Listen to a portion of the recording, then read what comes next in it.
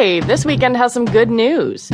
215,000 jobs were added to the U.S. economy last month. And even better, the proportion of people in the labor force went up to 63%. Might not sound like much, but that's the most in 2 years. And yes, the unemployment rate went up a tad to 5%. But, and this is important, that's because more people joined the workforce.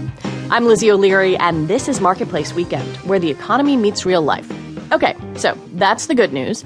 The bad news is there are still a lot of booms and busts in our economy, and we're going to hear about them this week in all sorts of microeconomies, like oil or markets for different kinds of food, and in places like Puerto Rico, where the government's debt crisis is hurting people's everyday lives. Come join our conversation at marketplace.org, on our Facebook page, or on Twitter. We're at Marketplace WKND. We are starting off the show with a segment that digs into the boom and bust phenomenon a little bit. It's called Long and Short, and that's when we appropriate jargon from the world of business for our own purposes. Long as in betting on something like a stock, short as in betting against it.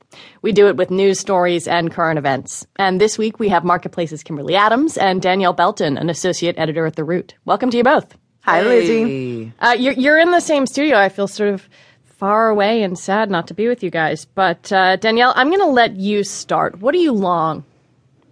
I am long on this amazing 11-year-old entrepreneur that I discovered this week.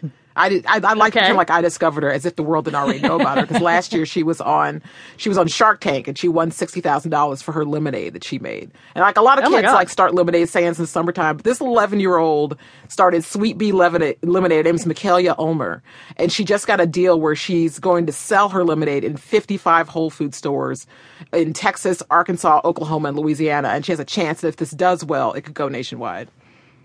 That's amazing. And then you wrote us notes about this. You said that some of the proceeds go to help, to saving bees, support bee populations. Yeah. Yes. So because there's been all these issues with bees dying, and so that's part of the reason why she used honey to sweeten the lemonade, because she wanted to kind of bring awareness around this issue.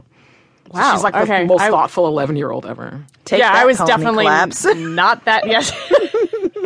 I was not that cool at 11, or maybe ever.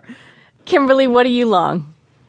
So mine is not nearly as nice and fun and positive. I'm going to go long on Zika because I think the Zika virus is going to be with us for a while. It's popping up quite a bit in Puerto Rico. Obviously, Brazil has so many cases. It's spreading throughout Central America.